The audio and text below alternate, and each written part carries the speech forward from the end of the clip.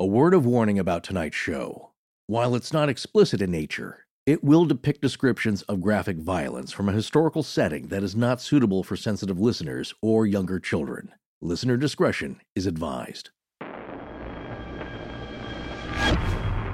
Astonishing Legends would like to thank Family Ghosts, Calm, Purple, Two Girls, One Ghost, and our contributors at patreon.com for making tonight's show possible. When you examine folklore, urban legends, cryptids, and the paranormal as we do, you become accustomed to wild claims and outrageous stories. After all, the details of most of the stories we cover are what put them on our radar in the first place.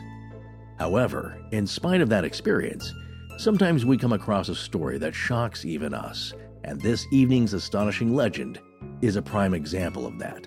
Tonight, we introduce you to the Blood Countess, Elizabeth Báthory, a Hungarian noblewoman from the late 16th and early 17th centuries who, according to legend, was the most prolific female serial killer of all time. In fact, Guinness World Records has called her just that. Before her arrest, and leading up to allegedly being literally caught in the act, over 300 witnesses had testified against the Countess. One of her servants claimed that there was actually over 650 victims. Surely that's an exaggeration. Conflicting reports of the victim count aside, the gruesome methods by which they were killed defies all logic and reason, at least in the modern era. Primarily young girls, they were tortured for nothing more than the sake of torture. The legends surrounding the Blood Countess even contend that she actually bathed in the blood of her virginal victims in an effort to stay young herself. As with any legend, there is likely much more to this story than meets the eye. The question is, all these hundreds of years later, can we ever know the truth of it? Join us tonight as we endeavor to find out.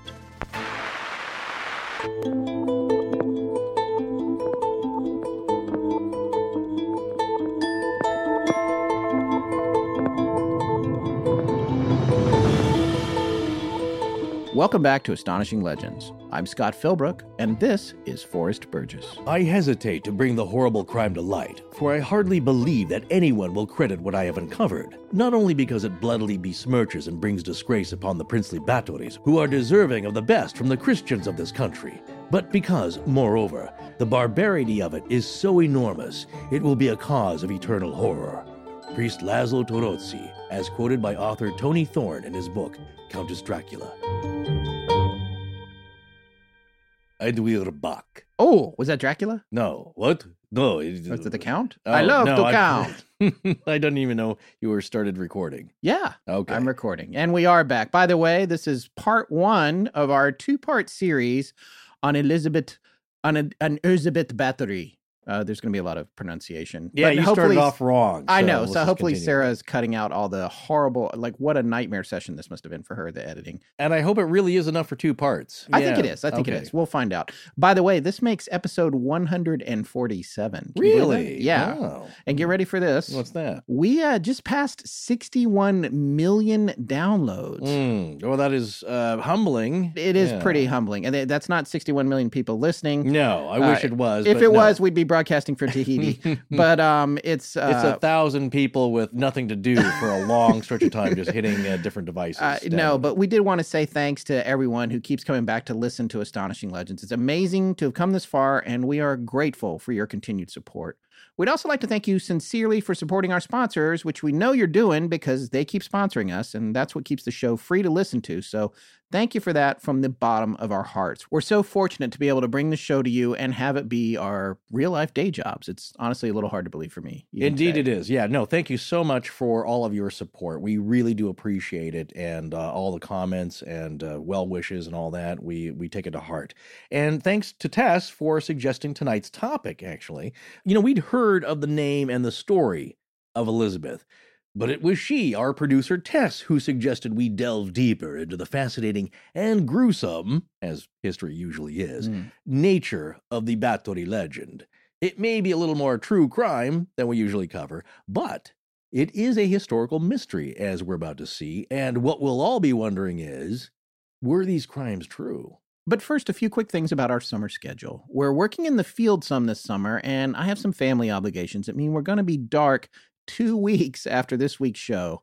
And on top of that, after part 2 on Elizabeth Báthory, we will be dark for a week as well. Call it the calm before the storm of the spooky fall season at Astonishing Legends. There are many irons in the fire. In the meantime, enjoy archival episodes of our show on the Himalaya app, which you can download for free for your iOS or Android smartphone. Yes, and once you've installed Himalaya, follow Astonishing Legends for quick notifications whenever a new episode is posted to our feed. All right, let's talk about the Countess. So who is the Blood Countess? Countess Elizabeth Báthory de Eched.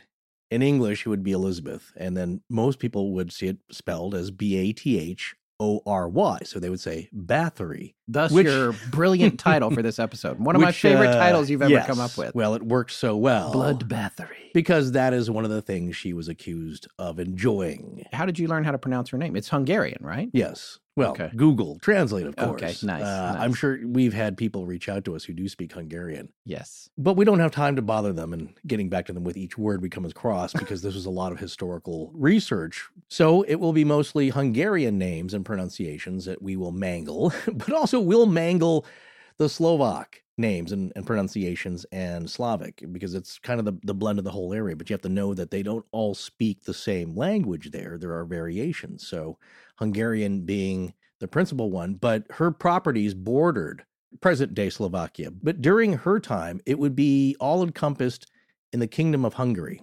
Well, in Hungarian, the pronunciation of her name would be something like Báthory Erzsébet de Eched. De Eched. I know what this is. Yeah. This is that would be a place that she's from, a town. It would be the Eched. town, Okay. the name of the town. We're going to talk about that in a bit. Okay. It's changed since then, of course, but in her day it would be Eched. So that would be spelled Ecsed. Okay. So again, we'll probably mangle all of these names, but that is how it's spelled, and that's probably the closest we'll get here. But you'll probably be a native speaker by the time we get done, I'm sure. Oh, yeah, I'm sure you will. Well, I think in Hungarian they put the last name first presented. So the surname is presented first. So in Hungarian, it might be something like Báthory Erzsébet de Eched. So yes, so you'll I would see be that. Phil Brooks Scott of Los Angeles. Yeah. Oh, yeah. okay. I like Also, in Korean, they put the surname first. I've already got a problem because my last name is 2 first names. This is totally going to doubly confuse everybody. Now, she was royalty, right? Yeah, she was a Hungarian noblewoman from the family of Báthory. It's spelled Bath for us Western English speakers, but I believe it's just the T pronunciation here, and she was part of the Gutkeled clan of Hungarian nobles. And she owned lands in what was then, as we said, the Kingdom of Hungary, which is now the territory, including the countries of Hungary, Slovakia, and Romania. Why are we talking about her tonight? Because what Countess Báthory was and is most known for is the torture and murder of hundreds of young women in the late 16th century. And her gruesome crimes were soon part of the region's folklore, and her story is known there to this day. In fact, she holds the Guinness World Record for being the most prolific female murderer. Oh. And did you know that Guinness World Records is the best-selling copyrighted book of all time? No, really? They have their own record, yes. Oh, that's pretty amazing. Well, that's what they claimed anyway. What's interesting about this certification, they're sticklers for details. So I wonder, because just in the research that we've done on this, it was hard to nail down a lot of the facts surrounding Báthory's history. I wonder what Guinness did to make that declaration, to feel good about that declaration. Well, if you go by the official records from the trial, as we'll see as the show unfolds, there is documentation in the form of a lot of testimonials, depositions, maybe you could call them. Okay. Statements. And if you go by those, that's where all the sensationalism is. But when you look at the whole story, you wonder, many scholars have wondered, was she really guilty of all this? Did any of this happen? Maybe some of it.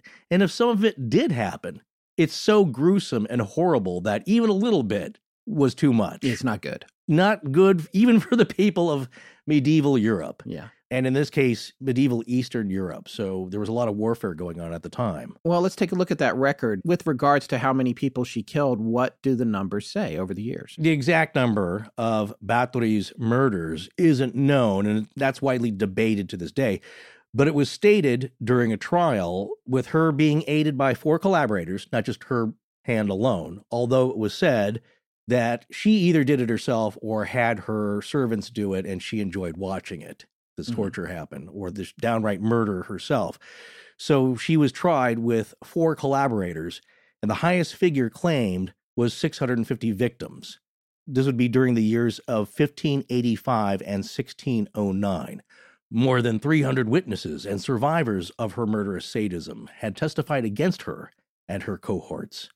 At the time of her arrest, there was also evidence at her castle of imprisoned young girls, some of whom were dying, along with some horrifically mutilated corpses. You can see why this show has a warning. We're just barely getting started here, so... It is pretty gruesome. It's the worst things you can possibly imagine. And when you hear the phrase from Tarantino and Pulp Fiction, we're going to get medieval on you. Yeah. That's what he's alluding to, but I think he stole that from another movie. Oh, yeah. Also, that's nice. You sweetened it up a little bit. Yeah. Well, you know where that came from? That came from Charlie... Well, here's the thing. I heard that Pliers and a Blowtorch reference that Ving Rhames makes in the movie, that was said by the actor John Vernon in the movie Charlie Varick. Charlie Varick, exactly. That's what I was thinking. Walter Matthau. So he lifted it from there. Yeah, yeah. A little bit of... that's an homage, though, isn't it? Or is it theft? There's a fine line between homage and this line is cool, so I'm just going to steal it from this old 70s movie. Yeah, yeah. But it was pretty cool. So these testimonies of what she did possibly were so horrible that people were compelled to take action against a very powerful woman of the day. So not everybody could just point a finger and have the cops arrest her. It didn't work like that. So as the story unfolds, we'll be examining what actually took place. What are these testimonies? And is it possible this could have happened, or was it all exaggerated and a power move? Because mostly what survives to this day, and what is most popular, were the stories of her crimes. And in the years after her own imprisonment, eventually, these also included rumors of literal bloodlust with vampiric themes, the most notorious and lasting being that she bathed in the blood of her young virgin victims, or even drank it, because she thought it kept her skin looking young. And yes, there's a common story that's told about her and how that happened while she was beating a servant girl and blood got on her. And maybe that's what led to this horrible practice of soaking the blood on her own skin. And this led to nicknames for her, such as the Blood Countess, as we mentioned before, and of course a connection to and the sobriquet of Countess Dracula. Although there is no evidence to support this, there are some that think she may have been the inspiration for Bram Stoker's fictional Count Dracula character. But there is an obvious connection because of the location, of course, to the real and partial inspiration for Stoker's Dracula character, Vlad the Impaler of Wallachia. Wallachia being an historical and geographical region of Romania, not too far to the southeast of Hungary. Oh, it's too bad we couldn't get these two together. Well, they are connected. As we'll see in our folklore section, there is a connection there. And why is that? We'll examine it. Why are they so connected? Why are we so fascinated by the elements of this type of monster, this character? That's true. And there's also a lesser-known novel titled Carmilla that came out in 1871 or two by Joseph Sheridan Le Fanu. And this is the story of a young woman who becomes a mysterious countess's object of affection. Coincidencia? Well, there are some correlations here to subjects in literature. And so people do make that connection. Did Bram Stoker take her legend that came out before him, of course? Did he trip onto that and draft this character of Count Dracula from all that? Because it's all the same elements. And especially focusing on blood and blood keeping you eternally youthful. But were any of these testimonies and accounts true? Was she one of the world's most prolific and heinous serial killers? Or was she just a political pawn, falsely accused by those who were after her lands, wealth, and power, as some researchers have claimed? So let's take a look, shall we? Right. So Countess Elizabeth, or Báthory, or Jabed de Ached. Am I saying that right? Very Americanized, but yes. Báthory. Yeah. Wait till usually when I'm visiting in the South, at the holidays or something, I come back to Báthory or Jabed de Ached. Right. We're going to call her Elizabeth. Because, Elizabeth. Let's do that. I'm down with that. All right, so Jabed, Elizabeth. yes. But like we said earlier, Hungarian names, the surname comes first. Yes. She was born either in 1560 or 1561 on August 7th. So for you Zodiac enthusiasts. She was a Leo, I think. I'm a Virgo. How are you? I'm later in August there. So, well, Leo, I think generally they're known for being humorous and optimistic. Yeah. Yeah. With like the lion, though, strong-willed leaders, maybe. Yeah. She was described as that. I'm not so sure about the humorous part. She was not considered fun-loving, really, you could say. And I don't know where the murderous traits would fit in there. But maybe she was both of those things in addition. She could have been. No, she was the daughter of Baron George VI Báthory, coming from the Eched side of the family. But you know what's interesting to me, too, is like when we started looking at this, and what I always think about, because I'm watching a billion crime shows and profilers and all this stuff, is like, if she is guilty of all these heinous crimes and these multiple murders, I always think about, the fascinating part. What leads the person to become that way? You always hear these stories about when they were a child, they were killing small animals or whatever. Like, what would have had this woman of royalty grow up in such a way that she would have this disposition? And of course, there's the whole debate of nature versus nurture. Like, was this ingrained in her or was it developed over time? But when you think about the idea of all the things she's accused of doing, what would her childhood and upbringing would have been like? Yeah. And what would they find her out on the grounds of the castle with a dead squirrel or something? Well, but they just like, oh, we've got to keep this quiet kind of thing as she gets older, and then it blossoms into this horrible sequence of events. Yeah, the nurture part or the environmental part, she did grow up in very violent times, like late 16th and early 17th century medieval Europe. Things were brutal. Again, it was a really bad time, and that's what she knew. And we're going to take a look at those factors because people do wonder why. Like, if she did do this, what made her do all this? Because it is so vast. And there are certain elements which allowed for that. And that's how always happened with tyrants, being able to get away with just horrible things until people finally get tired of it. Think of Caligula. Yeah. In ancient Rome and the horrible, ridiculous things he was doing. And people were like, okay, you know what? That's enough. We're just going to have some people come in and kill you. And in this case, she was dealt with. But the way that it happened was kind of interesting in terms of how royalty was handled in those times and in Eastern Europe. Well, as you guessed before, Eched was the name of an old town or village now located in the northern Great Plain region of eastern Hungary, which over time was renamed to Nagyeched, meaning the Great Eched or Grand Eched. Nowadays, it's referred to as like the old grand town, Eched, but now named Nagyeched. Elizabeth was born on the family's estate property in Nyírbátor, which was then in the Kingdom of Hungary, but she grew up in Eched Castle, which was then destroyed following the Kuruc uprisings of mainly anti-Habsburg Hungarian Protestant peasants in the early 1700s. Oh, this just got complicated. I know. Don't go bringing the Habsburgs in. We got to bring the Habsburgs in. I know a lot of people go like, oh my God, I hate history. I just want to hear about ghosts and murder, more so murder. And the more gruesome, the better. You're going to get that, I promise. But the idea here is that what was going on in history is all connected with this gruesomeness and just the torture. You have to look at the time. It's basic communication theory. You have to look at the filters that were around the culture, the zeitgeist that was present when these things took place. To compare them to modern day and modern times, that doesn't make any sense because you're comparing apples and oranges. Out of context, it just sounds like this is like Hannibal Lecter here on the loose with a tremendous amount of power. And that is part of the story in some way. But when you look at the historical context, it does maybe make more sense of what she was accused of at the time and why, and how this could happen. That's one of the other things people want to know. They would like to ask the person, like, why? What were you thinking? Why did you do this? They want a reason for it. And then the second question is how? How did this happen? Well, she comes from nobility and a very high-ranking family at the time. Elizabeth's mother was Baroness Anna Báthory, who died in 1570 when Elizabeth was about 9 or 10. And Elizabeth's grandfather on her mother's side was Stephen Báthory of Szomjó, who was voivode of Transylvania, voivode being the title of a local ruler or governor of the semi-independent states of Transylvania, Wallachia, or Moldavia before the 18th century. Okay. Elizabeth had an uncle from her mother's side, also named Stephen Báthory, Who was the king of Poland? You're going to get tired of all these Stevens. Yeah, there's going to be a million. They do all Stephen. the, yes. Well, Stephen. that's what happens, that, somebody was great in your family, you just keep naming kids after them. Yeah, we found that out the hard way. That's just going to be a thing of history, and you're going to have to get used to it, I'm afraid.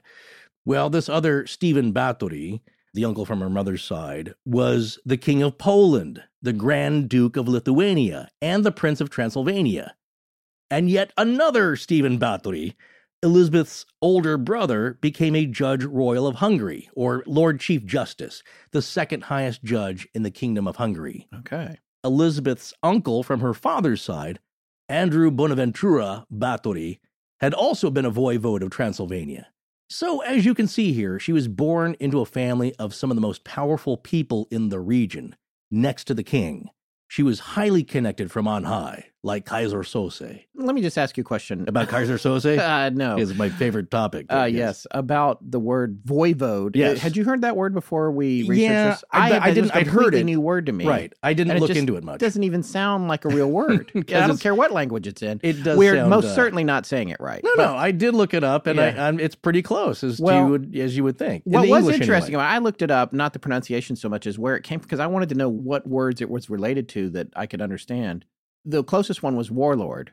But then in looking at the rank of it, it wasn't that these people were warlords. It was considered a high noble rank, a very high diplomatic position in reference to these people. So anyway, interesting. Yeah, there's a lot of titles here, but you have to realize, there are kings, especially as we'll see a king of the Habsburg Empire kind of muscling in a little bit. But these are regional territories that are governed by local people, voivodes, warlords. That's how that comes about. There's not a king for every little burg here that comes up. So you have regional warlords, and they can wield a lot of power in their region, but they will often conflict with the greater powers that come muscling in and want to take over everything. So, well, at the age of 10 years old, Elizabeth was engaged to Ferenc Nadojdi, Ferenc being a variation of Francis, the son of Baron Tamás Nadojdi. So that was her husband, engaged at 10 years old.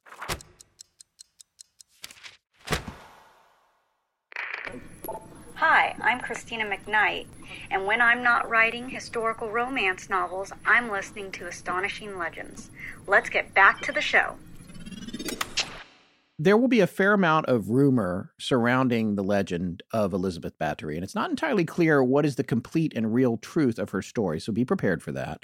But one disputed rumor that circulated among the Hungarian peasantry years after her death was that at the age of 13, Elizabeth had given birth to a child whose father was a peasant boy, and that the Báthory family had paid off a trusted local woman to take the child to Wallachia, where it could be raised.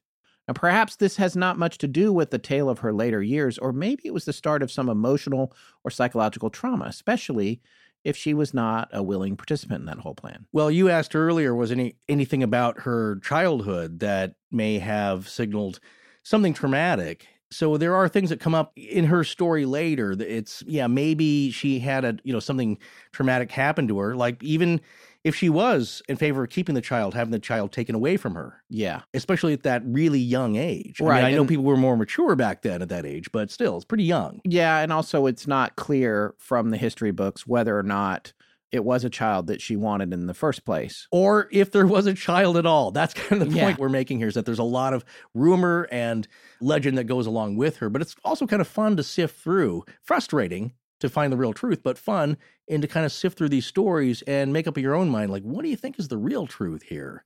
But there are things that are definitely known about her. She was a real person. This really did happen. At least this trial surrounding her did happen. Now, going back to her childhood, some sources say she had a terrible temper as a child, but it didn't escalate to criminal until she was in her adult years, and it got worse once her husband had died. Now, Elizabeth married Ferenc on May 8th, 1575, when she was just 15, and he was 19. There's a big turnout for what was probably a typical arrangement to consolidate power within the ruling noble families. And the turnout, they say, was a reported 4,500 guests, invited guests, so large guest list there. Elizabeth then moved to the Najdodi family castle in Sharvar. The name Sharvar loosely translating to mud castle in Hungarian. Isn't that fun? So she immediately gets to live in a castle, and that castle's located in Sharvar, which has since taken on the name of the Najdodi family, and that played an important role in Hungarian culture. The first Hungarian book was printed there, the New Testament of 1541, and the Knight's Hall at the castle is depicted with scenes of Ferencz's battle scenes, along with scenes from the Old Testament. But Ferenc would continue his studies in Vienna, leaving Elizabeth alone much of the time while she lived there. So she was left alone quite a bit, too, because he went off to war. That also figures in with her trying to find some interesting hobbies. Yeah. Maybe not being too happy about it all. Or maybe she didn't like the guy and that was the best thing for her, having all this time alone.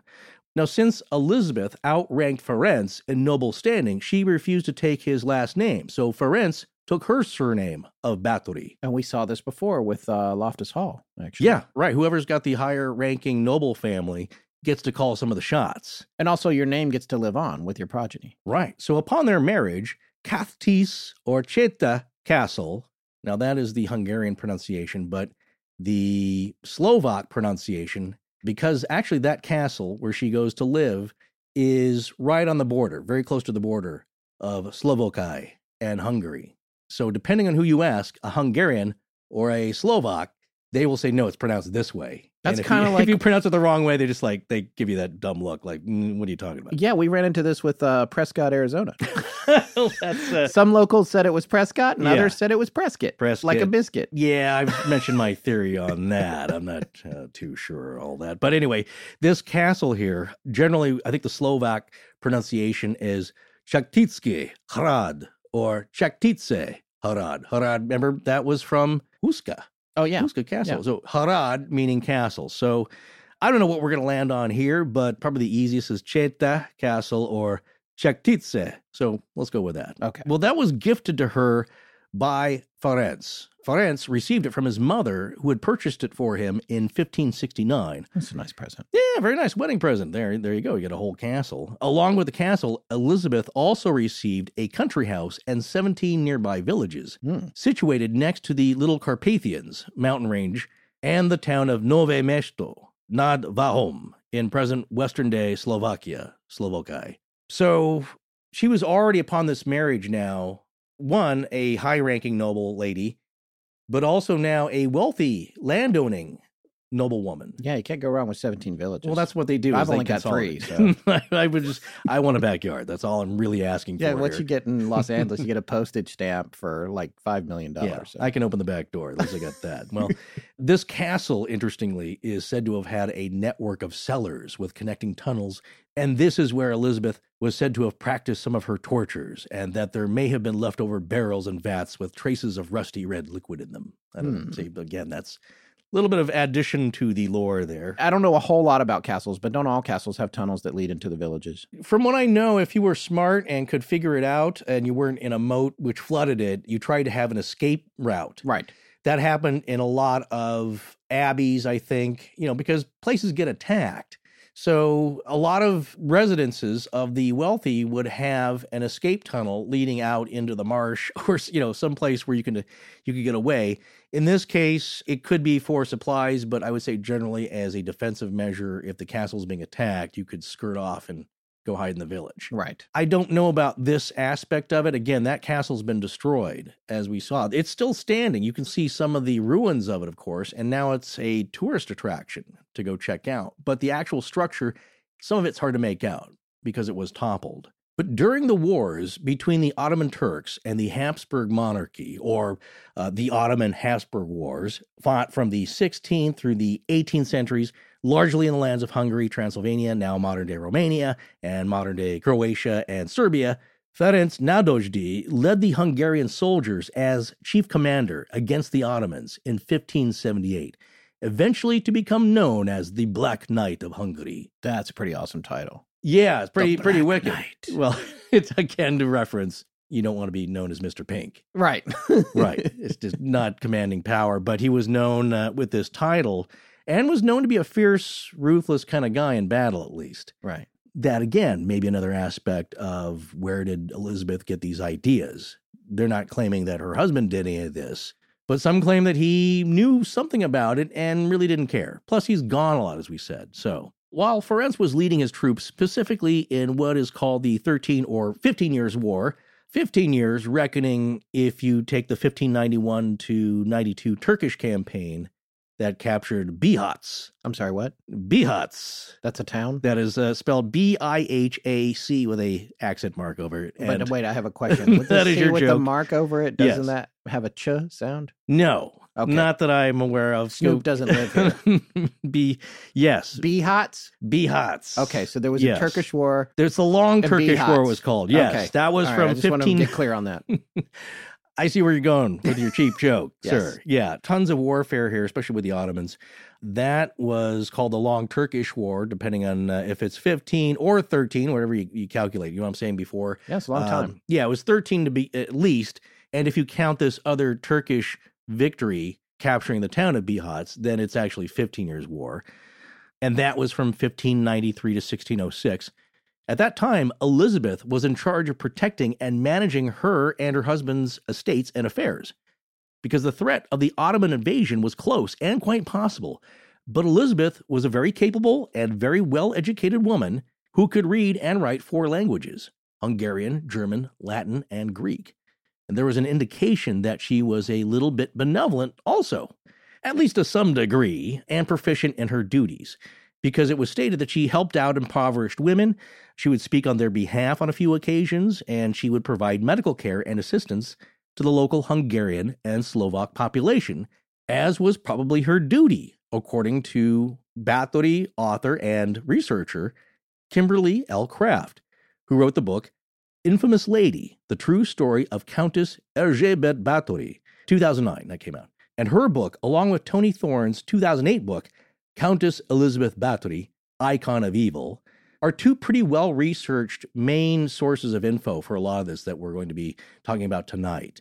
They really went through all the documentation that they could and came up with a pretty comprehensive narrative of what probably happened, and bring up a lot of good questions, too. Also, what's so fascinating about this bit of information you've just relayed is, I think, the fact that she spoke 4 languages, which has been documented in multiple places. Mm-hmm. I think, in a way, that's sort of atypical of what you think of when you think of a prolific serial killer as being multilingual, unless you're thinking of a fictional one like Hannibal Lecter. And that's what I was about to say, yeah, Hannibal so Lecter. that's Yeah. really fascinating. So that would suggest either that maybe these stories about her aren't true, or that Mhm. she was a really unusual human being, a Yeah. highly intelligent, murderous woman. It's fascinating. But the whole thing with the nursing and the benevolent behavior towards all these. You know, think about the other, who was that? Oh, it was another Elizabeth Vettlaufer, who was a nurse that killed 8 elderly people and attempted to kill 6 more. Oh, yeah. So you hear about these nurses sometimes. Yeah, well... So maybe that was yeah. her in right there. She's like, oh, this one's dead. Well, Oops. medicine, yeah. I don't know. But again, I'm just speculating. This is mostly all speculation for most of these people. Yes. What we'll see here is what's known, because it actually went down in court records of the time. But a lot of the testimony is to be speculated about nowadays. And so what these authors have shown us is that, well, there are things that are known, and then the rest of it, unlike the lore that's been passed down, the most sensationalized parts, really is up to speculation and just wondering, like, what do you think is the most logical thing here, depending on your point of view. I know what you mean. There's another guy who's called the Angel of Death, and I think he killed even more elderly patients. In his view, he's like, well, I'm helping them along. Yeah. They were going to go anyway. I'm just nudging them. In her case, she did a little more than nudging, it seems, if some of this is true, and much more. So you wonder about the factors. But again, Tony Thorne is an author a lot of people look to for answers about Báthory. And there is a Vice.com website article that has an interview with him by journalist Julian Morgans. And I like this interview because he answers some basic questions. And Tony's got a pretty good background here. Tony Thorne is a linguist from King's College in London, this article says. In the late 90s, he was one of the first to pore through trial records written in medieval Hungarian, trying to piece the story together. Did Báthory really bathe in virgin's blood to maintain her youthful looks? Was she really walled into her castle as punishment? Was she even guilty at all? So these are some of the main questions that are going to be put to Tony, and we'll refer to this interview and his answers later on. But again, a good source. He's actually gone through those records, which were found years later after her trial there. And here's another interesting note from an interview done by Julian Morgans. And Morgan says, quote, for most of its history, Slovakia has been under the rule of oligarchs and dictators who buried and discredited the tale. It's only been since the fall of the USSR in 1989 that historians have had a chance to figure out what really happened all those years ago. Got to keep that in mind. God, you know what I'm saying? It's like, if it was Western Europe. How many amazing stories are just lost where they were hidden behind the curtain of communist Russia? Yeah, because they look terrible. This is bad PR for us. And as we'll talk about later, the whole area is known for these kind of dark, monstrous tales. But back to Elizabeth Báthory helping out folks with remedies of the era. If she had knowledge of medicine of the day or folk medicine, it might have contributed to the accusations of her being a witch later on. But we're now going to be talking about medieval medicine, which was often pretty crude. Although some things they've now discovered, some poultices and packs and kind of herbal formulations do have some value. So they had some knowledge. Some of it was kind of ridiculous, as we all know. Let's form a poultice. A poultice. I've cut myself. Give me a poultice. You need a pack. Other formulations I like are salves and unguents. Oh, yes. Salves. It's always good to have a good salve around. Well, especially back in them days when everything killed you or got infected. Yeah, you just put a salve on it or make a poultice. Yeah, so they had some skills, but again, there were some ridiculous other folk remedies, as it were, of the time that they do didn't apply know to any Elizabeth. Better. To be fair, they didn't. Yeah, but I understand the logic of the time possibly, but some things don't make a lot of sense, as we'll see. And they were actually, they think, used on Elizabeth for a condition she may have had. Oh, that reminds me. You mentioned at the early part of the show, at the beginning of the show, the word bloodbath. Yes. Well, it's possible, some theorize, that the first use, I believe, according to Merriam-Webster, of the word, or its first appearance that anybody can find, was 1814. Around that decade is about when the story of Elizabeth Báthory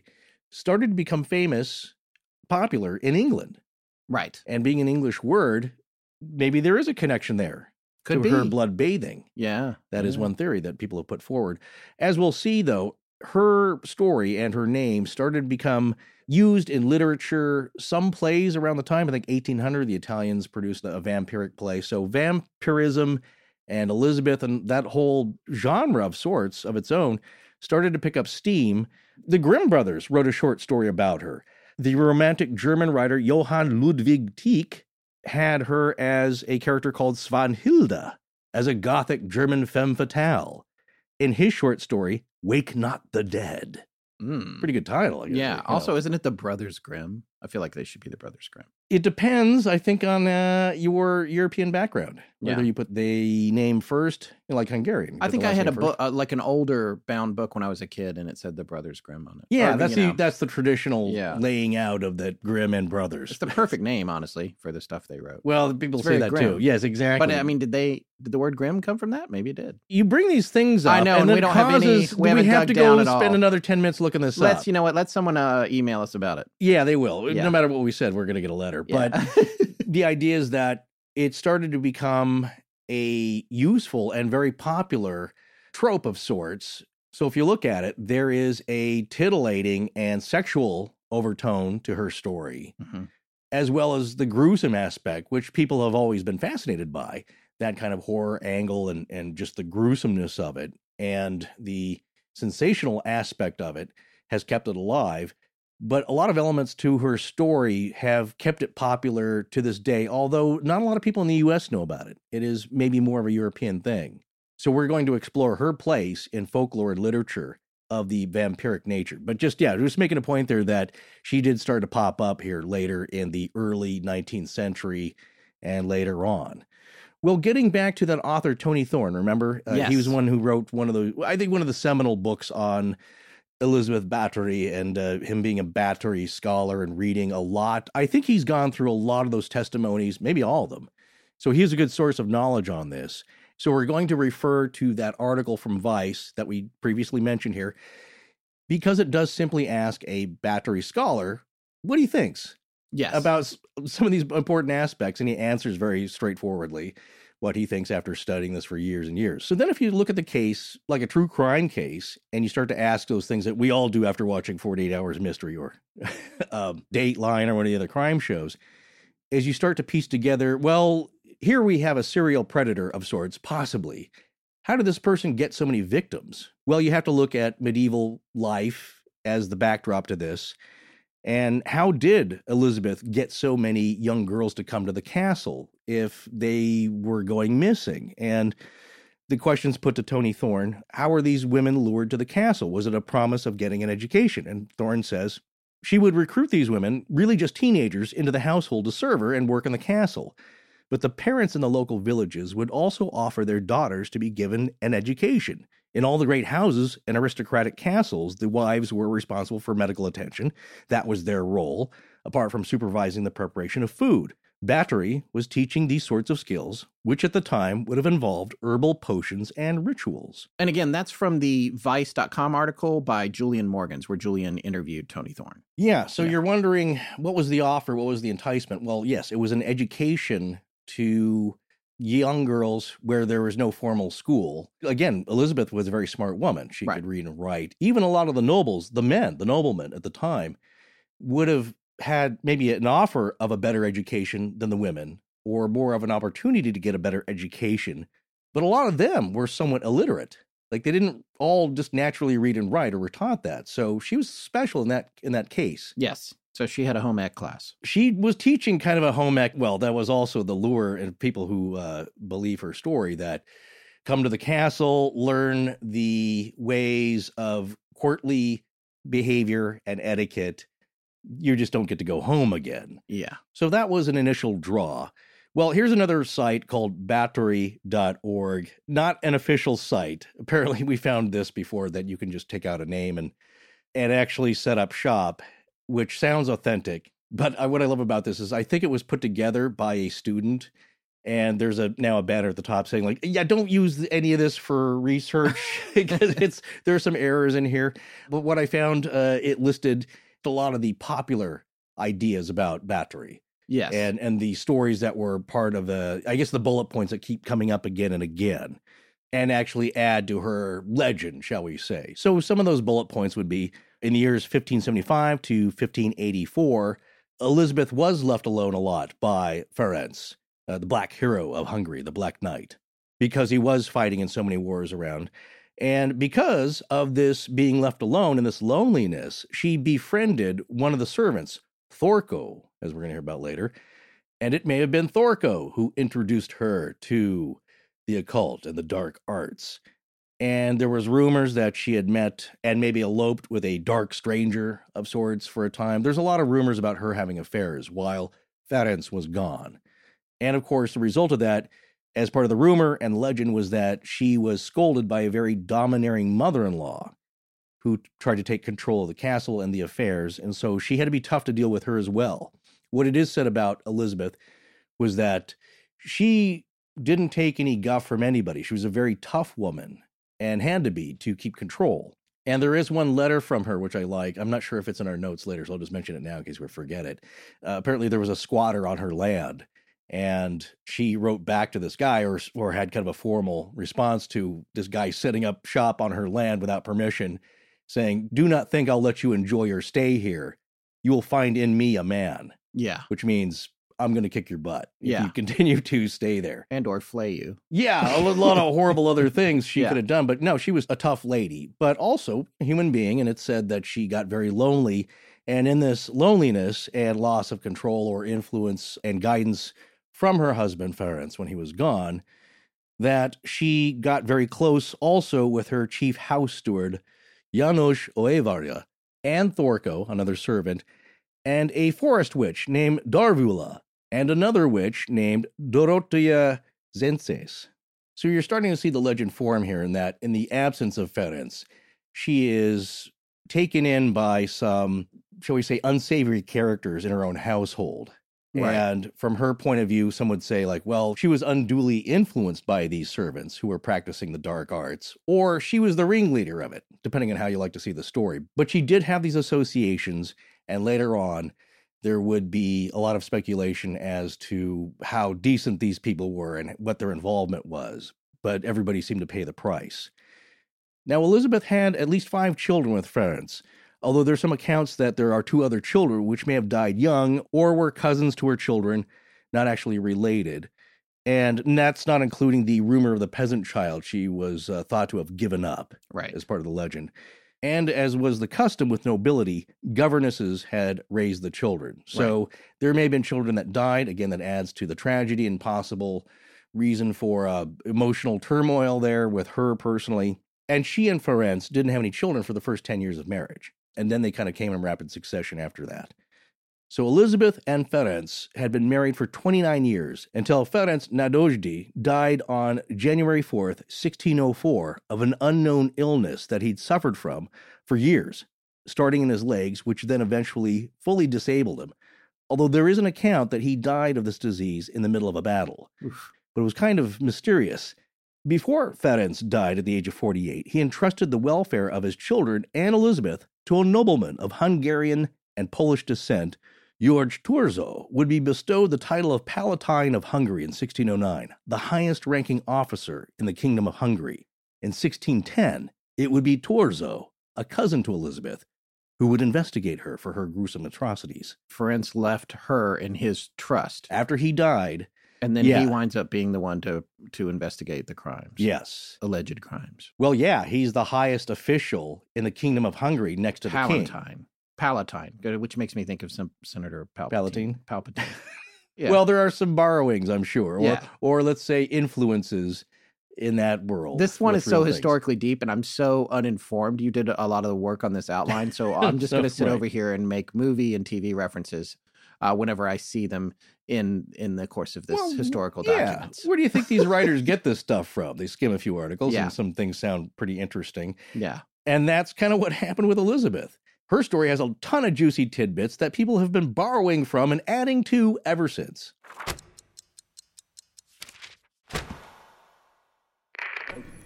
I'm Chris, and this is Astonishing Legends. Now, let's get back to the show.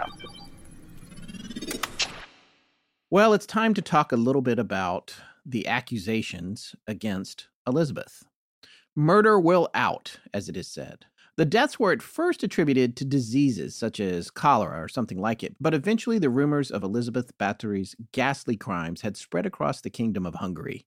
A Lutheran minister named István Magyari had made complaints against Elizabeth at the Viennese court and also publicly during the years between 1602 and 1604. It seems in the last couple of years during her husband Ferenc's decline and eventual death. Which I'll add here, some people thought was suspicious at the time. Of course, whenever a husband dies with a mysterious illness, and it's thought the wife had possibly been practicing witchcraft, or her servants did, or she was in on it somehow, and then she gets to inherit all of his stuff, people cast a suspicious eye on the Yes. characters because of that. But also it could be, conversely, an effort to unseat her or separate her from those inheritances. Yes, it could be a complex plot the other way. Lots of plots going on, possibly, or none at all. We don't know yet. Yeah, we don't know. The Hungarian officials didn't do much of anything about the rumors or Magyari's accusations until in 1610, Matthias of Austria, who was king of Hungary and Croatia since 1608 as Matthias II, and who actually would eventually become Holy Roman Emperor in 1612. Yeah, he becomes famous. Yes. Ordered George Thurzo to investigate the accusations. Now, this may have been spurred by the eventual claims that later young girls of the aristocracy were going missing at her properties, or spurred, as some claim, by political motivations, like we just talked. And again, Thurzo is the guy that was supposed to be looking after her. That was Ferenc had asked to. Yeah, he kind of did, though, still, even with these accusations going on. Right, so maybe, there's a question there. Maybe he was trying to be the devil she knew in terms of dealing with what was going on here. Some think that, Yeah. So if you're wondering, by the way, if anyone, peasants or lesser nobles, had noticed their daughters were missing, Tony Thorne said this in that Vice article. They did notice, but she was too powerful for them to do anything. You can imagine the people living below the castle talking about it, and there were stories from people living in her other castles hundreds of miles away in Austria who say they witnessed some of these atrocities. One of the first pieces of damning evidence came from her son-in-law. He visited her castle with his hunting dogs, and they were digging body parts out of the castle grounds. Finally, George Thurzo, the Palatine of Hungary, was sent to arrest her and allegedly found the castle filled with horribly mutilated victims, many of whom were barely alive. That is the account of what he found, which is another important aspect of her story of arrest. Now, between March of 1610 and 1611, 2 notaries appointed by Thurzo recorded testimony from over 300 witnesses, including statements from the aristocracy, peasants, and the clergy. Now, interesting to note, those notaries at the time were something similar to what notary publics do today. Yeah, if you're wondering what the notary's jobs were back then, it was somebody who could take a statement and testify to it. You know, as an official, this is what I recorded. I'm putting my seal on this. Yeah, this is a pre-affidavit situation. Yeah, exactly. Yeah. Mm-hmm. So they have governmental licenses to witness signatures on legal documents. Right. Included in those witness testimonies were the statements from the Castellan of Charvar Castle and from servants and workers there. Castellan is the medieval title given to an appointed official who acts as governor of a castle and surrounding lands.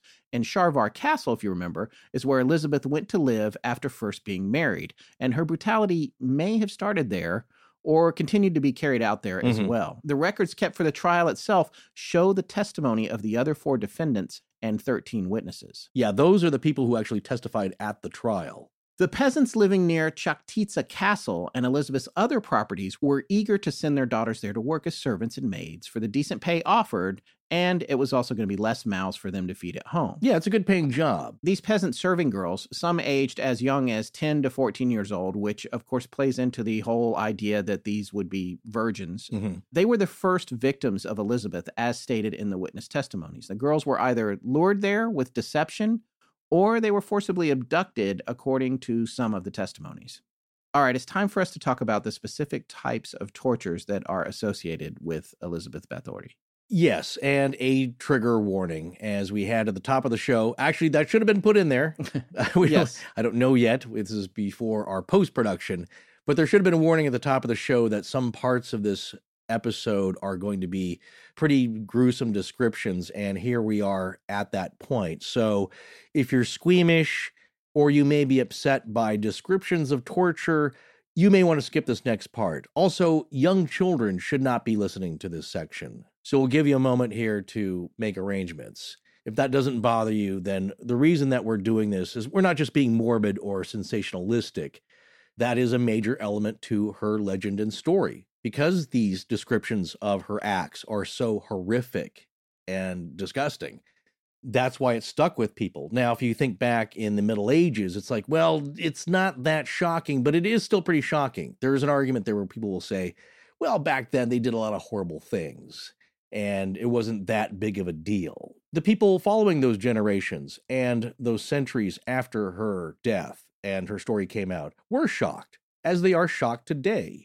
It is horrific, no matter what the time, we'll argue. But these descriptions will be the common accusations levied against her at the time and forever since. And it might be argued, these may not be what they seemed. Elizabeth and her co-conspirators were accused of a wide range of tortures, atrocities, and methods of killing, some of which were part of the testimonies initially collected, some from the witnesses in court and collaborators on trial. Certain acts or details of them may have been added to or exaggerated over the years to increase the sensational luridness, but there are definitely a number of horrific tortures that were described most often and consistently in the testimonies, and according to author Tony Thorne, are on file in the Budapest city archives, such as the girls being pinched with burning hot tongs, keys, and coins, being burned with red-hot pokers, or having red-hot iron rods inserted, or ironing the soles of the feet and burning oiled paper between the toes.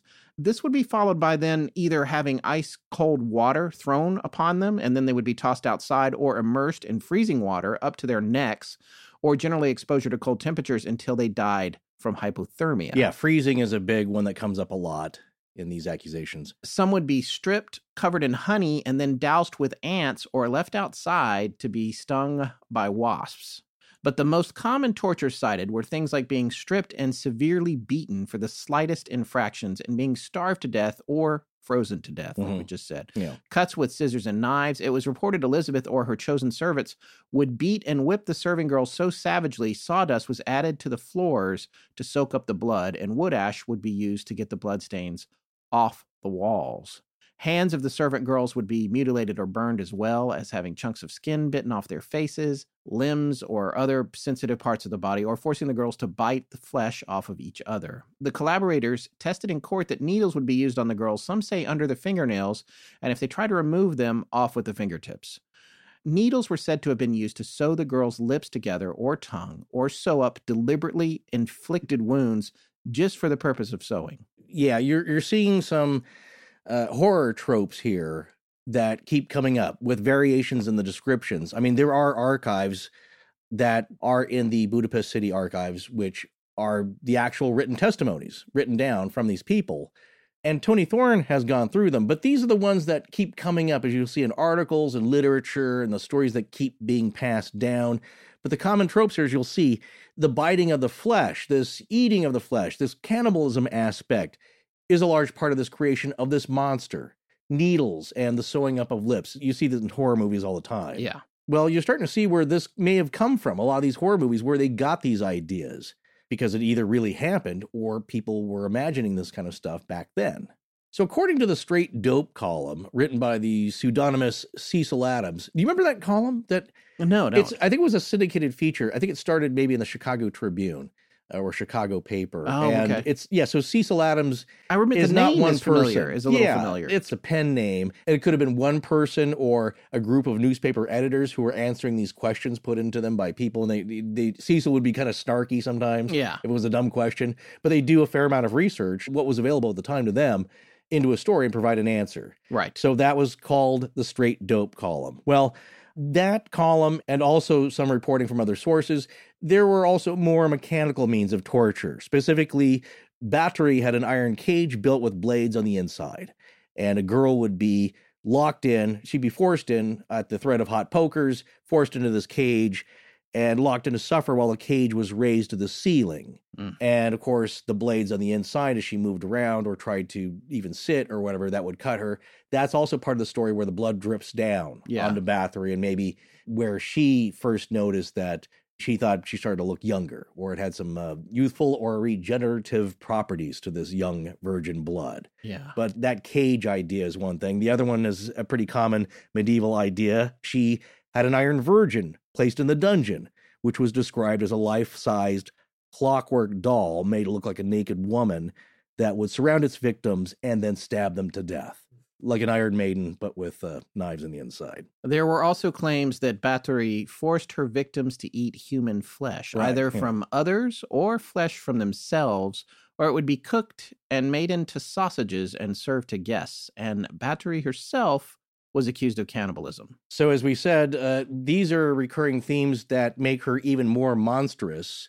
And if she really did those things, she is pretty monstrous. Yeah, and there's even more gruesome and disgusting acts, but we're figuring you kind of get the picture by now. Oh, there's more, though. We're going to, we'll tell you later and not give you a warning. But the most notable horror for which she is most often remembered is that she believed the virgin blood of these servant girls would keep her skin and or her entire body looking youthful. So she either bathed in their blood and or drank it, giving rise to the legends that she was also vampiric in addition to being sadistic. Yeah, just plain old sadistic, sure. Yeah, so this either occurred after her husband Ferentz's death in 1604, which would have meant she was now free to commit more outright heinous acts, or it could be that some of the lesser outrages were encouraged by Ferentz when he was alive and home from battle, because he himself was a ruthless warlord. He did have that reputation, though, for being ruthless and cruel. The story then goes that after going through her over 600 victims, or at least hundreds of them, she was running out of virgin peasant girls.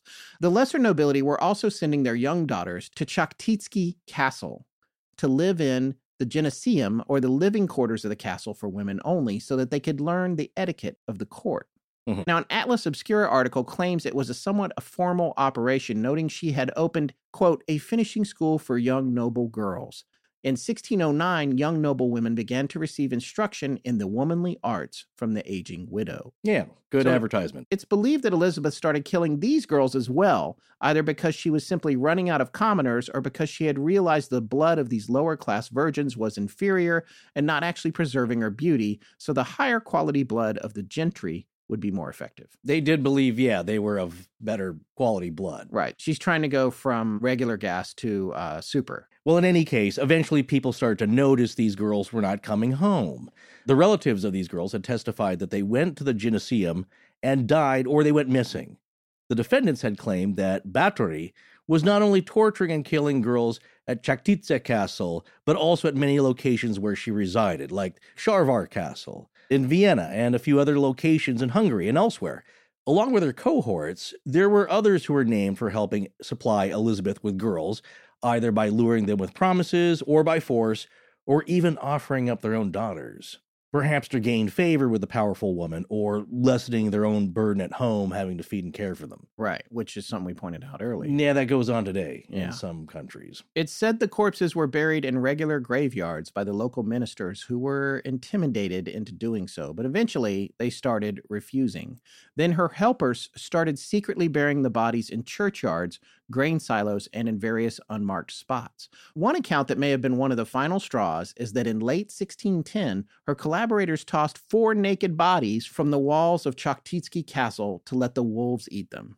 There were contemporary reports that before the bodies were to be buried, there was evidence of torture. Now, according to author Kimberly Craft, at least 2 officials of the court claimed to have seen Báthory themselves torture and kill some of her serving girls. I'm not sure how much of that is in the official testimonies or court records of the trial, but some of it was, no doubt. And then you have to consider if the testimonies were accurate or obtained from bribes. Right. That is another charge levied against the inaccuracy or the falsehood or the show trial aspect of this kangaroo court, is that, oh, well, a lot of these then were just, here's a few coins, say something bad about the Countess, or just go along with it because you'll get tortured yourself. So you have to wonder, those are also claims made. On the other hand, there were a great number of testimonies. In a letter to his wife from George Turzo, hope I said that right. George. All right, George. you say it. George No, just Turzo. a little Eastern European. I'm trying. Then George Turzo. Yes, a letter from that guy. Okay. Then Palatine of Hungary, he went to investigate the claims at Chaktice Castle on December 30th, 1610, and he caught Elizabeth Báthory in the commission of one of her crimes. Turzo claimed that his men also found imprisoned girls, one woman who was wounded, one girl dying, and one dead body.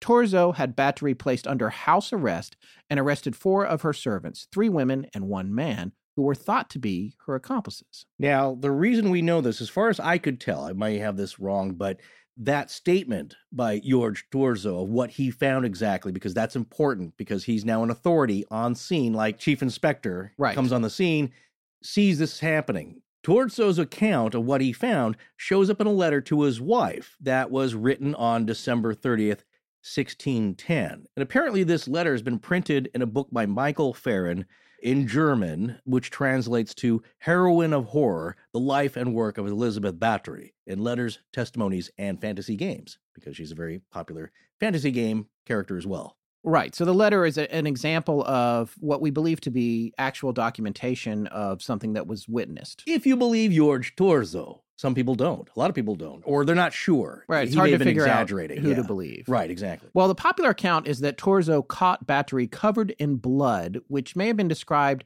in his letter to his wife, and announced to the castle guests and local villagers. According to author Tony Thorne, Elizabeth was arrested first, and then the victims were found in their various conditions. So Thorne's supposition is that her being caught torturing red-handed, so to speak, is more than likely an exaggeration or an embellishment in later stories for a little more color. Yeah, so you see what we're saying here is that from what Tony Thorne found in the testimonies or breakdown of what happened in that investigation, and that she was arrested first, then he found these unspeakable horrors happening. Yeah, it wasn't like he caught her red-handed doing it in the commission, because that is part of it. Like, you know what I'm saying? That's the inspector comes in and they see you doing the crime. Okay, case closed. Yeah. Yeah. That's not the case according to Thorne. This presents a problem for George Turzo Elizabeth is actually his cousin, and the Báthory family was one of the most powerful and influential noble families of the time. They ruled in Transylvania and Poland. So there's a lot going on here. It's a complicated situation about what he should do. And a trial and a likely execution would have been a huge scandal and a public disgrace to the ruling class, leading to the possible downfall for those connected. Now, Torzo consulted with Elizabeth's son, Paul, and two of her sons-in-law about how to clean the mess up. And according to a letter from one son-in-law written to Torzo, although dated December 12th, 1610, so we're not sure if this conflicts with the December 30th arrest, the first idea that they had was to send Elizabeth away to a nunnery. But since stories of her murdering the daughters of the lower gentry had already spread, it was agreed Elizabeth would be imprisoned in her own castle, and that would be the end of it. Torzo was initially urged by King Matthias to try Elizabeth for her crimes, resulting in a death sentence, but Torzo had convinced the king it would be a bad move for the whole of the aristocracy. Yeah. Now, and we're coming back around to her husband, Ferenc, having asked Torzo to look after her. Right. So the question is, what's happening here? Because he's also been charged with dealing with the aftermath of this situation and these discoveries. And we don't really know. There's a lot to not know here, but you don't really, because you don't know what's happened at all. You don't know if she's being framed by people who want her land and all the stuff that Ferenc left behind, or if it's legit, or if she killed one person and then it got exaggerated, or more, or 30, and the numbers, we'll get to numbers later. There's all kinds of numbers about how many victims there were, but it gets complicated because you don't know if Torzo is trying to protect her by allowing her to live, or if there are political implications, like he said, with the royal family and the ruling power, if she is tried and executed, which there might be, and it could be both. Well, we're going to discuss all that coming up here. Yeah. Because the idea that a lot of people are wrestling with is, what are his motivations? Whose game is he playing here? Whose side is he on? Well, if you look at it, he is a cousin to Elizabeth, but also it's a little bit of a power play. As we know from all of history, royal and noble siblings and relatives don't always get along or have each other's best interests in mind. Yeah, and if someone gets in trouble, the very next thought, regardless of what the trouble is, what does this mean for the rest of us in the family? As we'll see. So a lot of people were arguing that, he was out to get her and this was all a ploy. It doesn't look to me to be that clear cut, because what looks to be the case here is that there's at least enough here to investigate. It's not all just stories. From what we said, there do seem to have been some deaths. Now, are these run-of-the-mill medieval deaths? We don't know yet. We're going to find out here, or you can come to some conclusion of your own, depending on what we're going to be presented with here. But this is where he is initially at here, and it's kind of a pickle, because, again, Matthias, the Habsburg Catholic king, has his own reasons for getting rid of a powerful Protestant noble. Money's involved and all that. And so he's pressing for execution. If these stories are real, then you can see why he would be. You don't need any of the other stuff like, oh man, no, she's got to go. This is awful, even by our standards.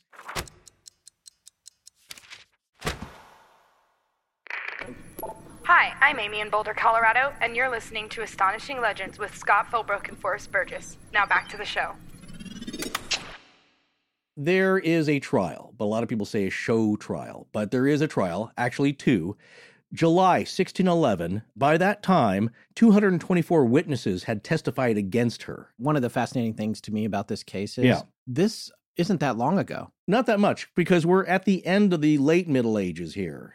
And the Counter-Reformation is a part of this story as well. So it's not like the 1300s, hundreds of years before, where things get even a little more murky, or even the pre-millennial era of the early Middle Ages. We're starting to have better records, although practices around this time are a little sketchy. There's a lot of, I guess you could call it balkanization of the area, things being broken up, a lot of fighting, a lot of infighting. It's a little murky politically going on around here. Plus then, like as we said before, you have the Ottomans making incursions, so they're dealing with them. And there's a lot of chaos going on. So during this era, though, I think by September of 1611, 34 depositions had been taken by the Palatine against the Countess. And then on July 31st, 1614, Elizabeth, at the age of 54, dictated her last will and testament to two cathedral priests from the Esztergom bishopric. She wished that what had remained of her family holdings be divided up equally among her children, But her son Paul and his descendants seem to be the basic inheritors, though, of most of it. The first trial of Elizabeth Báthory was held on January 2nd, 1611, with another one being held on January 7th. One trial was in Hungarian, the other in Latin. The court heard testimony of up to 35 witnesses and survivors a day, and examined the physical evidence of body parts and skeletons for signs of torture. All of Báthory's servants testified against her, except for one. It's not exactly known how many victims Báthory and her accomplices had killed or tortured during her reign of terror, but the highest number of 650 was stated during the trials. Some researchers say 800 victims, and some researchers think these high numbers are ridiculous. That figure of 650, though, came from the testimony of a servant girl named Susanna, who claimed one of Elizabeth's court officials, Jakob Silvashi, had mentioned seeing the number written next to the victims' names in one of Elizabeth's diaries, in her own handwriting. However, that statement wasn't part of Silvashi's testimony, and the diary book was never entered as evidence during the trial. Different witnesses all provided varying numbers for a victim count. The 4 servants tried as accomplices gave different numbers. Dorothea Szentej reported 36 victims during her time at the castle. János Újvári, nicknamed Ibish or Ficsko, claimed 37 victims. Ficsko comes up again. Ficsko. Yeah, kind of a fun name. Yeah. A number of 50 or higher was claimed by the other 2 accomplices, Katarina Bernicka and Ilona Yo. Some servants at Sharvar Castle testified that as many as 100 to 200 bodies had been found at the castle. Since none of these estimates could accurately be proven, the official count of the court was 80 victims. Well, that seems prudent. It's still a lot of people. Well, I was wondering way back then, forensic science probably not really developed yet. So how can you look at a pile of bones and how many people are in it? And it's interesting to me, too, the talk of them bringing remnants of the deceased into the courtroom and trying to ascertain whether or not they were tortured. You're like, nowadays, that kind of evidence, you see photos of it, or it's brought in, it's in a Ziploc bag with a number. And back then, it's like probably just somebody walking in with a bone in their hand, right? I'm sure there was some kind of cloth or bag, some kind of burlap bag. What you can tell, though, from bones, though, is quite a bit. You can see if there's cut marks. Yeah. There shouldn't be cut marks on human bones unless people were trying to perform some kind of crude surgery. Yeah, or a sign of cannibalism. Right, that's what I'm saying, is that you can tell without having to look too closely if there's cut marks, if there's striations that should not be there, burns. It's like, why would you have a body that was partially burned and then buried? You know what I'm saying? It's not that crude. They're not cave people. No, I'm not they saying can tell. that. No, but because there's other things too, is that it wasn't all just bones. Apparently there were body parts. There were corpses that showed signs of torture on them. They were still around in a horrible state of decay or about to decay. And also there were claims that there were young women there imprisoned who were not yet dead, but had been horribly tortured. Right. Or dead and dying. So there was one claim that there was a half-burnt body in the fireplace. Oof. Yeah, it was just the most grisly scene. So if it was true, and that's, of course, what people's imaginations go to, especially if you have a bent for horror, you do imagine the worst scene possible. So imagine these kinds of descriptions getting that much attention. Of course, people were horrified even back then, because how could this be going on? And especially, think about it, it's not just vagrants off the street that people didn't want to see anymore. These are people's daughters. Yeah. 10 years old, 8 years old to 14 years old, somewhere in that range. People will put up with a lot, except against their children. You know what I'm saying? Right. But no matter what the truth was, some sources argue that the confessions and testimony from her servant accomplices was forced through being tortured themselves, which is pretty likely for that time. That they had their own fingers pulled off with hot tongs and such. So many hot tongs. A lot of hot tongs. A lot of hot tongs back then. Yeah. I think that was a very common method of torture without inflicting a ton of pain, but gradually. Yeah. Which was their idea. And of course, eventually they would just, maybe cut off your fingers. At least that's what happened for 2 to 3 of the older women before they were burned, most likely while they were still alive at the stake. These servants. Right. Yeah. 2 of whom, the legend goes, were actual witches and were helping Elizabeth with the torture themselves, or they were doing the torturing and Elizabeth would watch and take a lot of pleasure in it. So apparently the testimony goes, at least in the court trials, that they did have their fingers either cut off or pulled off to get these testimonies out of them. So, you have to consider that as well. Yeah, you're going to confess to anything in that situation. Yeah, but you know what I'm saying is who's coming up with these stories? It's like, did you do these horrible things that we can possibly imagine? Yes, we did. Or are they offering, well, what did you do? What went on here? And they're offering these stories. It's kind of hard to imagine or know what the real truth is. And here's something that goes to the old witchcraft lore, is that two of these women were described as old crones. And that's exactly what you're picturing here in the old legends. The old witches over the pot of stewed body parts and Eye of Newt and all that stuff. Yeah. That they were helping Elizabeth or guiding her or influencing her unnaturally. And they were described usually as witches. And it's possibly Dorothea, or I guess it'd be Dorothy. Mm-hmm. And she was Elizabeth's chambermaid, or possibly Ilona or Helena, and Elizabeth's governess to her children, some thought was a witch. So there's at least two witches in there that people are claiming. And that adds a new spin to it. The male caretaker of the house or the castle, Janos or Fitzko. Yeah, he was seen as less culpable and was questioned without much torture. Oh, good. So he got off easy. Yeah, and then he was beheaded and his body was burned at the stake. Oh, but not good. Relief, though, to be killed first in a more humane way than burned alive. Right, because when you're beheaded first, being burned at the stake, not such a big deal. I wouldn't mind it as much. I prefer that order. Yeah. Yeah, right. But apparently the idea here is that he was a helper, maybe the muscle, to abduct these girls or do whatever, but he was certainly culpable in these crimes and was killed for it. So again, he also confessed, but probably at some urging, we could say, physically. Right. So the contemporary accounts are questionable at best, and the modern articles differ slightly from each other, depending on what you read. Little details differ here and there. But these are the elements that are often repeated, and it's all very murky, so you have to keep that in mind. But at least 3 of Elizabeth's servant accomplices were found guilty and executed. Some sources say all 4, but the Countess was spared directly facing trial due to her and her family's high standing as nobility. However, she may have suffered a worse fate than execution. She was ordered to be detained in a kind of permanent house arrest, you could say. Most accounts state she was imprisoned in a windowless room, or set of rooms, of the castle, the entrance to which was then bricked up, except for small holes for ventilation, and I hope a big enough hole for a bucket to come out of. Not quite Poe's cask of Amontillado style, but bad enough. Remember that story? Oh, yeah. Yeah. Who doesn't? He was bricked up, but didn't no light at all. So really, I think this was seen as a compromise, if you believe that part of the story. One source states that Elizabeth neither confirmed nor denied her guilt or involvement, and since she was never directly put on trial, there doesn't seem to be a recorded statement from her from the trial transcripts.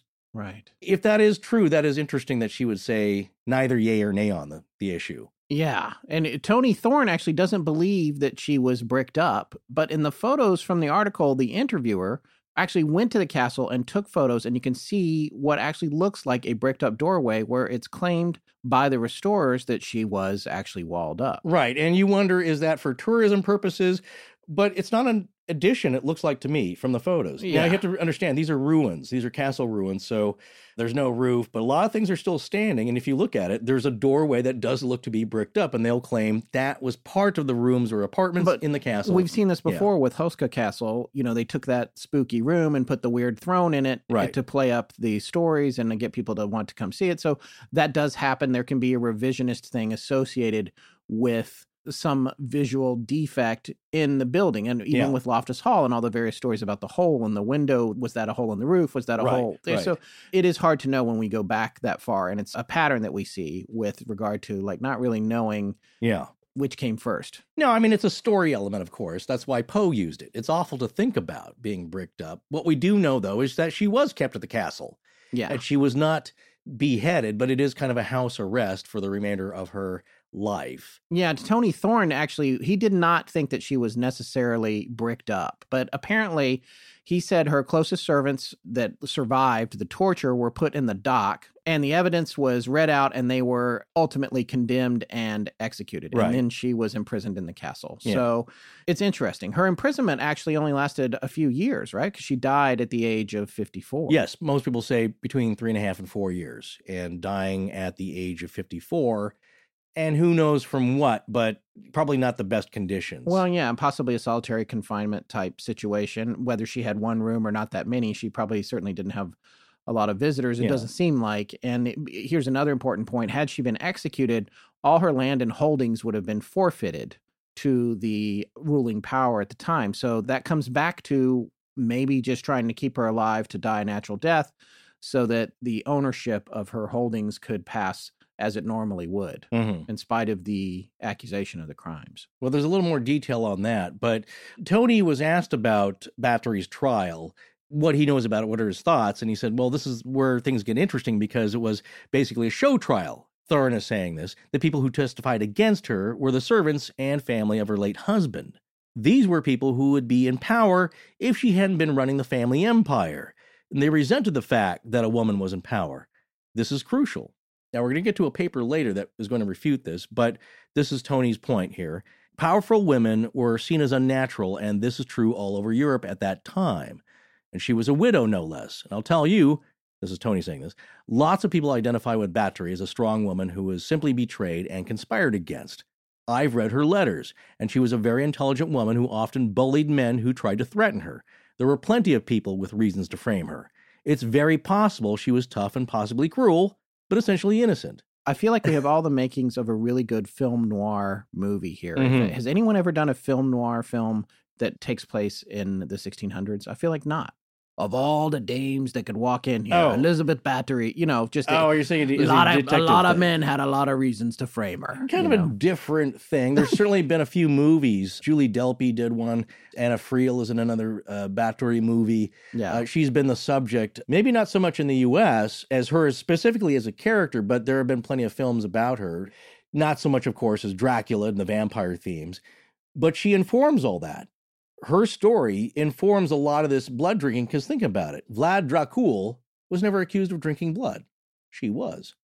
So one thing about the interview here with Tony Thorne and his comments that answer so many of the questions that a lot of people have when they research this or look into it is that there seems to be a recognition that there was something indeed going on with Báthory, and it may be something that is not criminal per se by the standards of the day, but at least it was really unsavory and worth investigating. Right. It wasn't totally about nothing. There was something going on. There was a seed of something. Yeah, there was something going thinks. on, right. Yeah. But was it past the standards of medieval Europe at the time for the nobility to get away with? Because they can get away with a lot back then. Yeah. I think Thorne is kind of on the fence, but he seems to lean towards her being railroaded and maybe mostly innocent.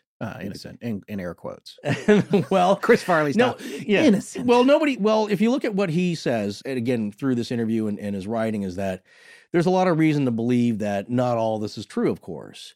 But it's also speculation, a large part of it, because you don't know what to believe. There's no video footage of this stuff. It's not like today doing a crime scene where you have forensic evidence.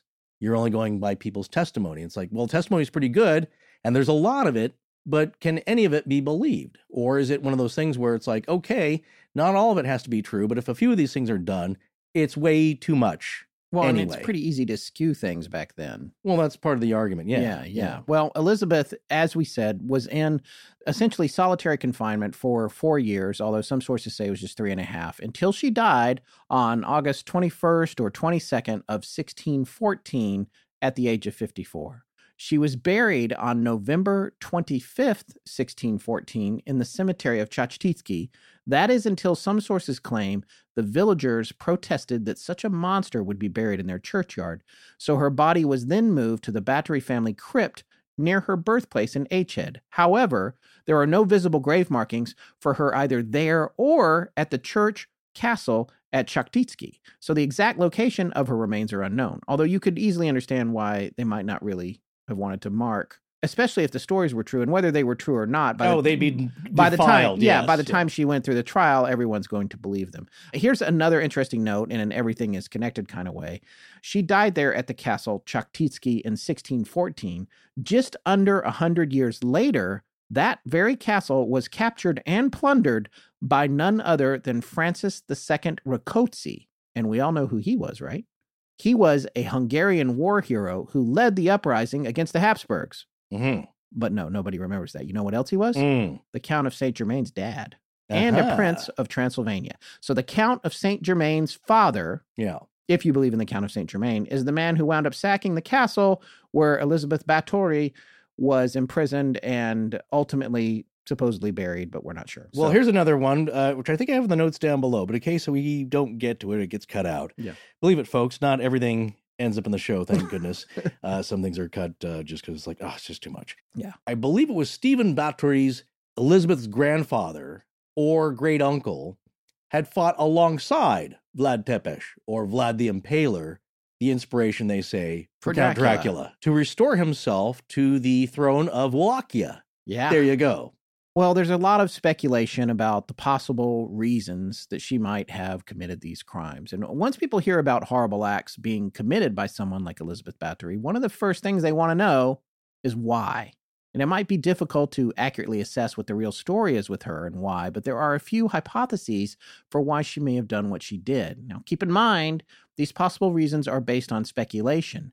They don't have a concrete source, or they were from testimony at the time. Now, one speculation is that she was just raised in a violent time. We talked a little bit about this earlier, motivation, what was her upbringing like. At this time, her family was dealing out harsh punishments as political and military rulers. Elizabeth was exposed to cruelty from a very early age and had become accustomed to enjoying brutality without consequence.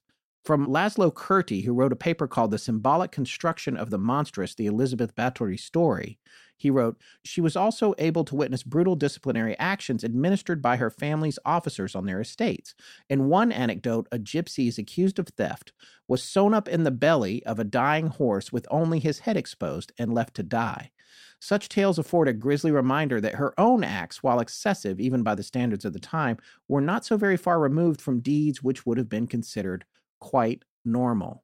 Now, after her marriage, Elizabeth was established as the mistress of the Nadojdi estate around Castle Sharvar. Here, the Nadojdis enjoyed a reputation as harsh masters. While much of Elizabeth's cruelty is doubtless due to her own nature, Ferenc is said to have shown her some of his own favored ways of punishing his servants. There are also tales of the couple engaging in diabolic rites and patronizing various occultists and Satanists.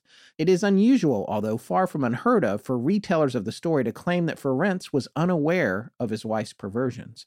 Elizabeth is reported to have been a good wife in her husband's presence, but her husband was frequently absent. It is also reported that during these times she is said to have taken numerous young men as well as women lovers.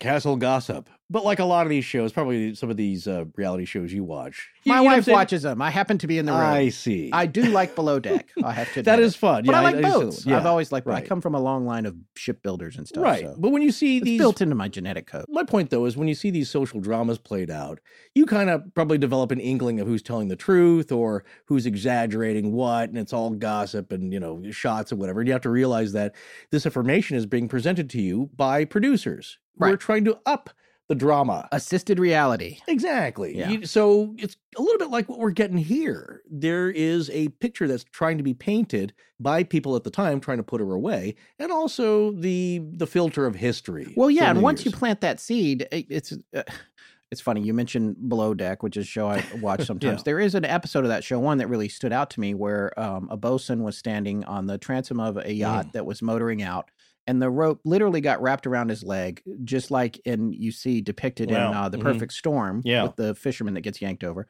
And he gets yanked into the water and he nearly drowns. Yeah. That's a very real scenario. When something like that happens, that's the seed of the reality that's happening somewhere. Right, and it's like we talk about with the Jersey Devil or all these stories that we've investigated in the past. There's a seed of something that gets the ball rolling, usually. That seed is almost always there, but it's hard to confirm how serious was the event. Right. You could see where, like in a modern day story, like this poor guy being yanked off the back of the boat, that in a society where you didn't have video cameras and that wasn't a reality TV show, you could see that getting blown out of proportion and snowballing into all kinds of stories about the captain of that boat and the crew and all the stuff. But they can't do that because it's all documented. And today everything is documented. But back then it wasn't, and things can just spin wildly out of control. Look, there's things that end up on camera, at least presented for your own eyes, that unless it's CGI, this person is behaving just that way. And in Elizabeth's case, it was said that she had a bad temper, even as a child, or was just very cruel and strict. Right. No one is coming out saying like, no, she was a lovely shrinking flower. You've all mischaracterized her and painted her in a bad light. No, people were saying like, she was pretty tough and cruel, but how much more so criminally for the time? Well, here's another idea about why she was the way she was. because when Elizabeth was young, according to several sources, she suffered from what was then known as the falling sickness, causing her to have multiple seizures.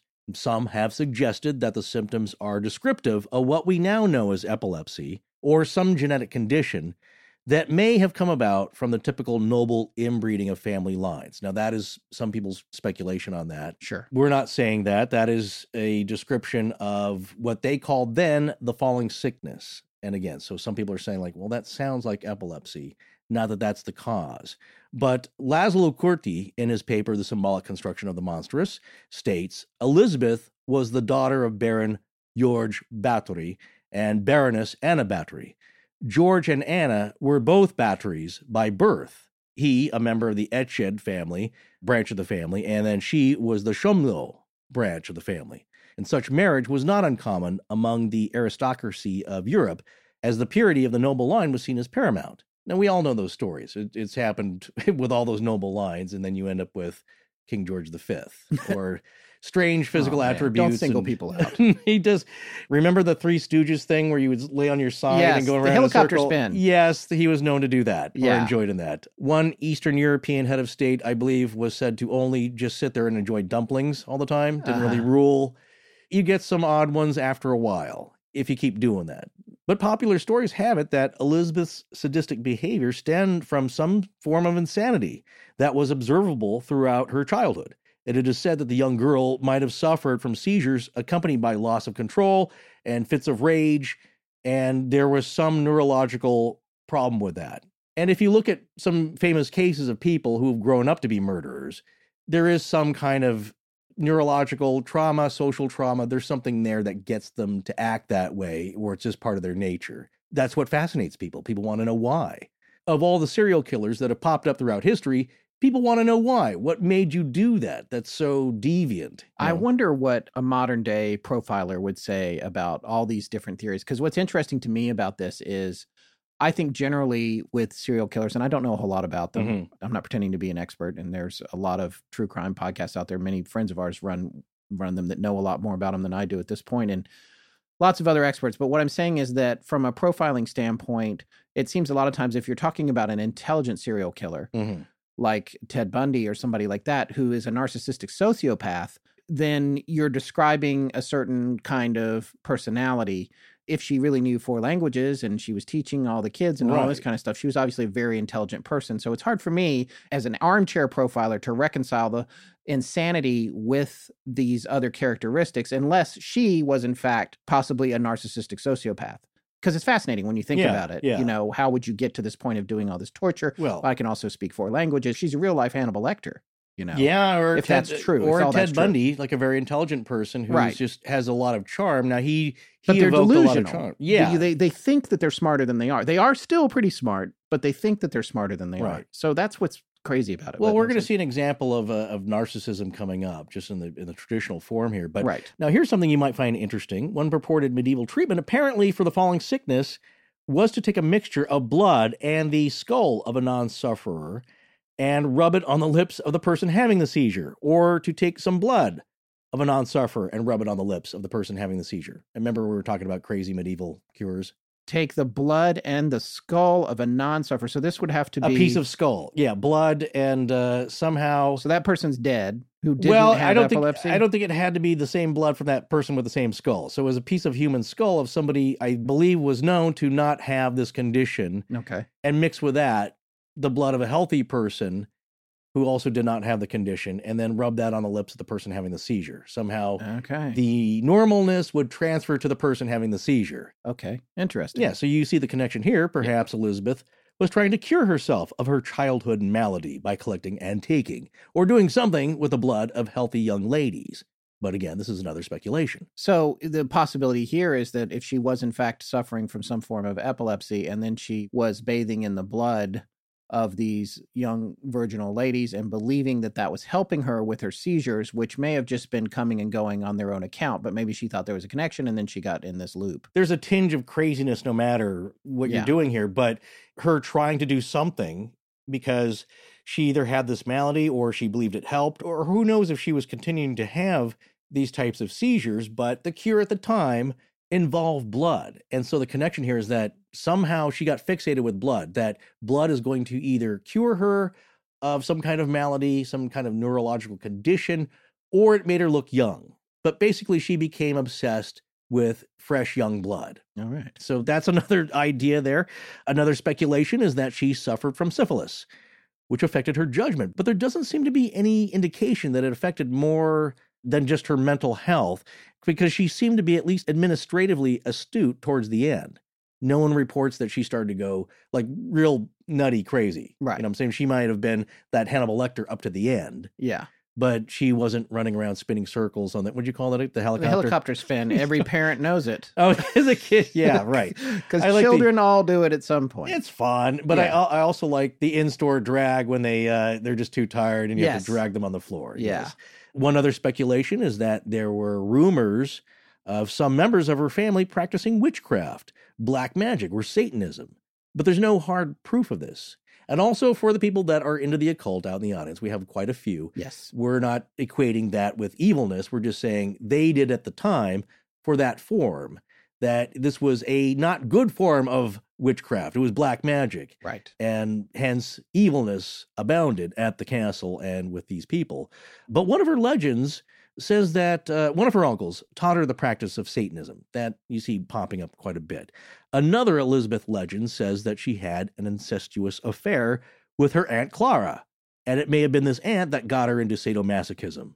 And some of these accusations came out during the trial, and then some came out years after her death. But you'll see a lot of an association, too, of this kind of forbidden sexual taboo being associated with her, which again adds to the story. Now, it may have happened, but for the times, it's also something you could tack to her characterization. You know what I'm saying? That adds to that story. And again, it's titillating. Yes, and some sources have cited supposed claims from the written testimonies of witnesses stating that she had practiced witchcraft, with instances like she, quote, baked a magical poisonous cake in order to kill a rival magistrate, that even rhymes, George Torzo. Right. Again, the making of potions and magical cakes, poisonous cakes, that her cousin that tried to prosecute her. Yeah.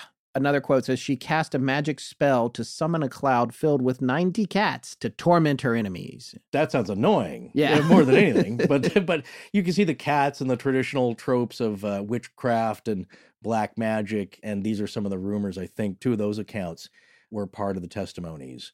You could see that maybe some of this is, who knows, maybe 90 cats did show up. Well, the most common story, it would seem, for her blood fetish and the later stories of her bathing in it is that once when a servant girl was brushing Elizabeth's hair, she accidentally pulled it and it snagged. An enraged Elizabeth hit the girl so hard, a spot of the girl's blood got onto her hand.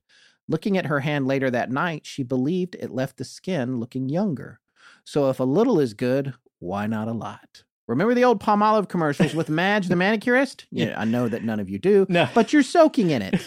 That was always the punchline there. Yeah, right. You're Yeah. surprised. Palmolive, you're soaking in it. Yeah, it is dishwashing liquid to make your hands look younger. Yes. Keep them looking younger. So that is what you stated just there, is that old chestnut of her getting young virgin blood on her hands or some part of her body, and then thinking like, wow, that spot there looks much younger.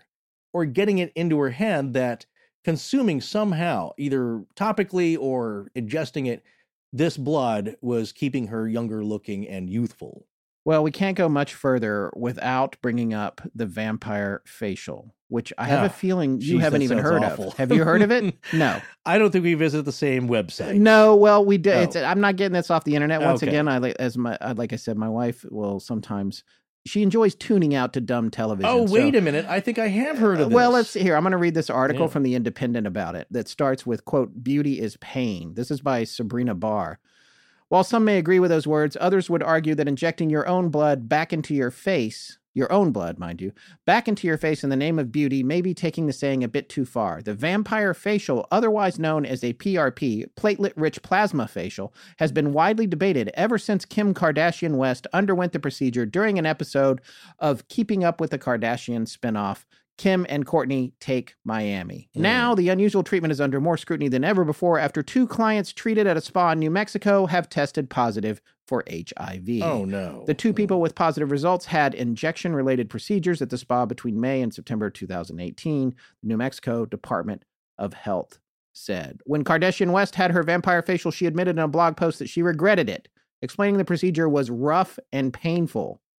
So that's happening. Vampire facials right now. There's pictures of her on the internet with that, and it does not look nice. But I think it's interesting that we're talking about this. And to this day, all these hundreds of years later, people, women specifically, are still interested in using their own blood, in this case, to help keep their faces look young. It's still going on. Well, of course, it's one of the essential fluids you have that you can apply. You know Some women, by the way. I'm not saying all women. Just to clarify.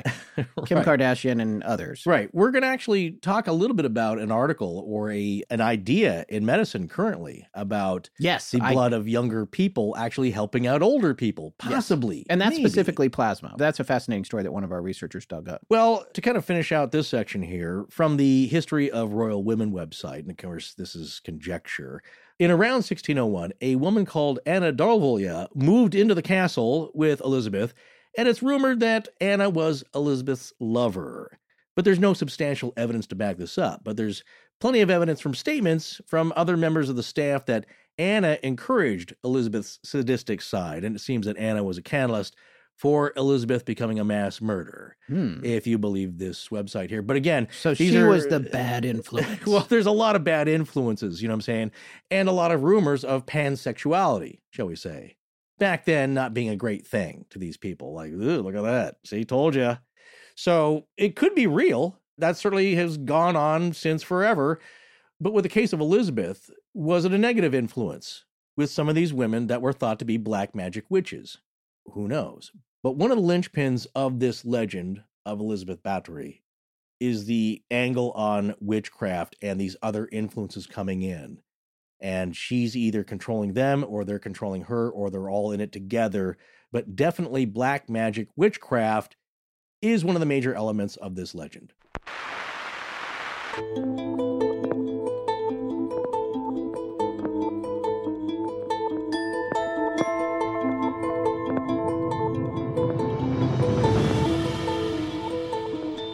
That's going to wrap up part 1 of our 2-part series on the Blood Countess, Elizabeth Báthory. We're dark the next 2 weeks, but we'll be back the weekend of July 12th with part 2. Please remember to support our sponsors. They help keep the show free and the lights on in Blanket Fortiana. Special thanks to John Bolin. And I give permission to Astonishing Legends to use my voice. Or future compensation. Hope these are okay. You guys are awesome, and I love your show so much. Bye. Our show is edited by Sarah Voorhees Wendell and co-produced by Tess Feifel, who is also our head of research. Our theme, which is available as a ringtone, was composed by Judson Crane, and our sound design and additional composing is by Ryan McCullough. Special thanks to the Astonishing Research Corps. But most importantly, we want to thank you, our listeners. Visit our store at astonishinglegends.com or interact with us and other listeners on Twitter, Facebook, and Instagram. You can also support the show at patreon.com/astonishinglegends, where patrons have access to additional bonus content. No part of this show may be reproduced anywhere without permission. Copyright Astonishing Legends Productions. Good night.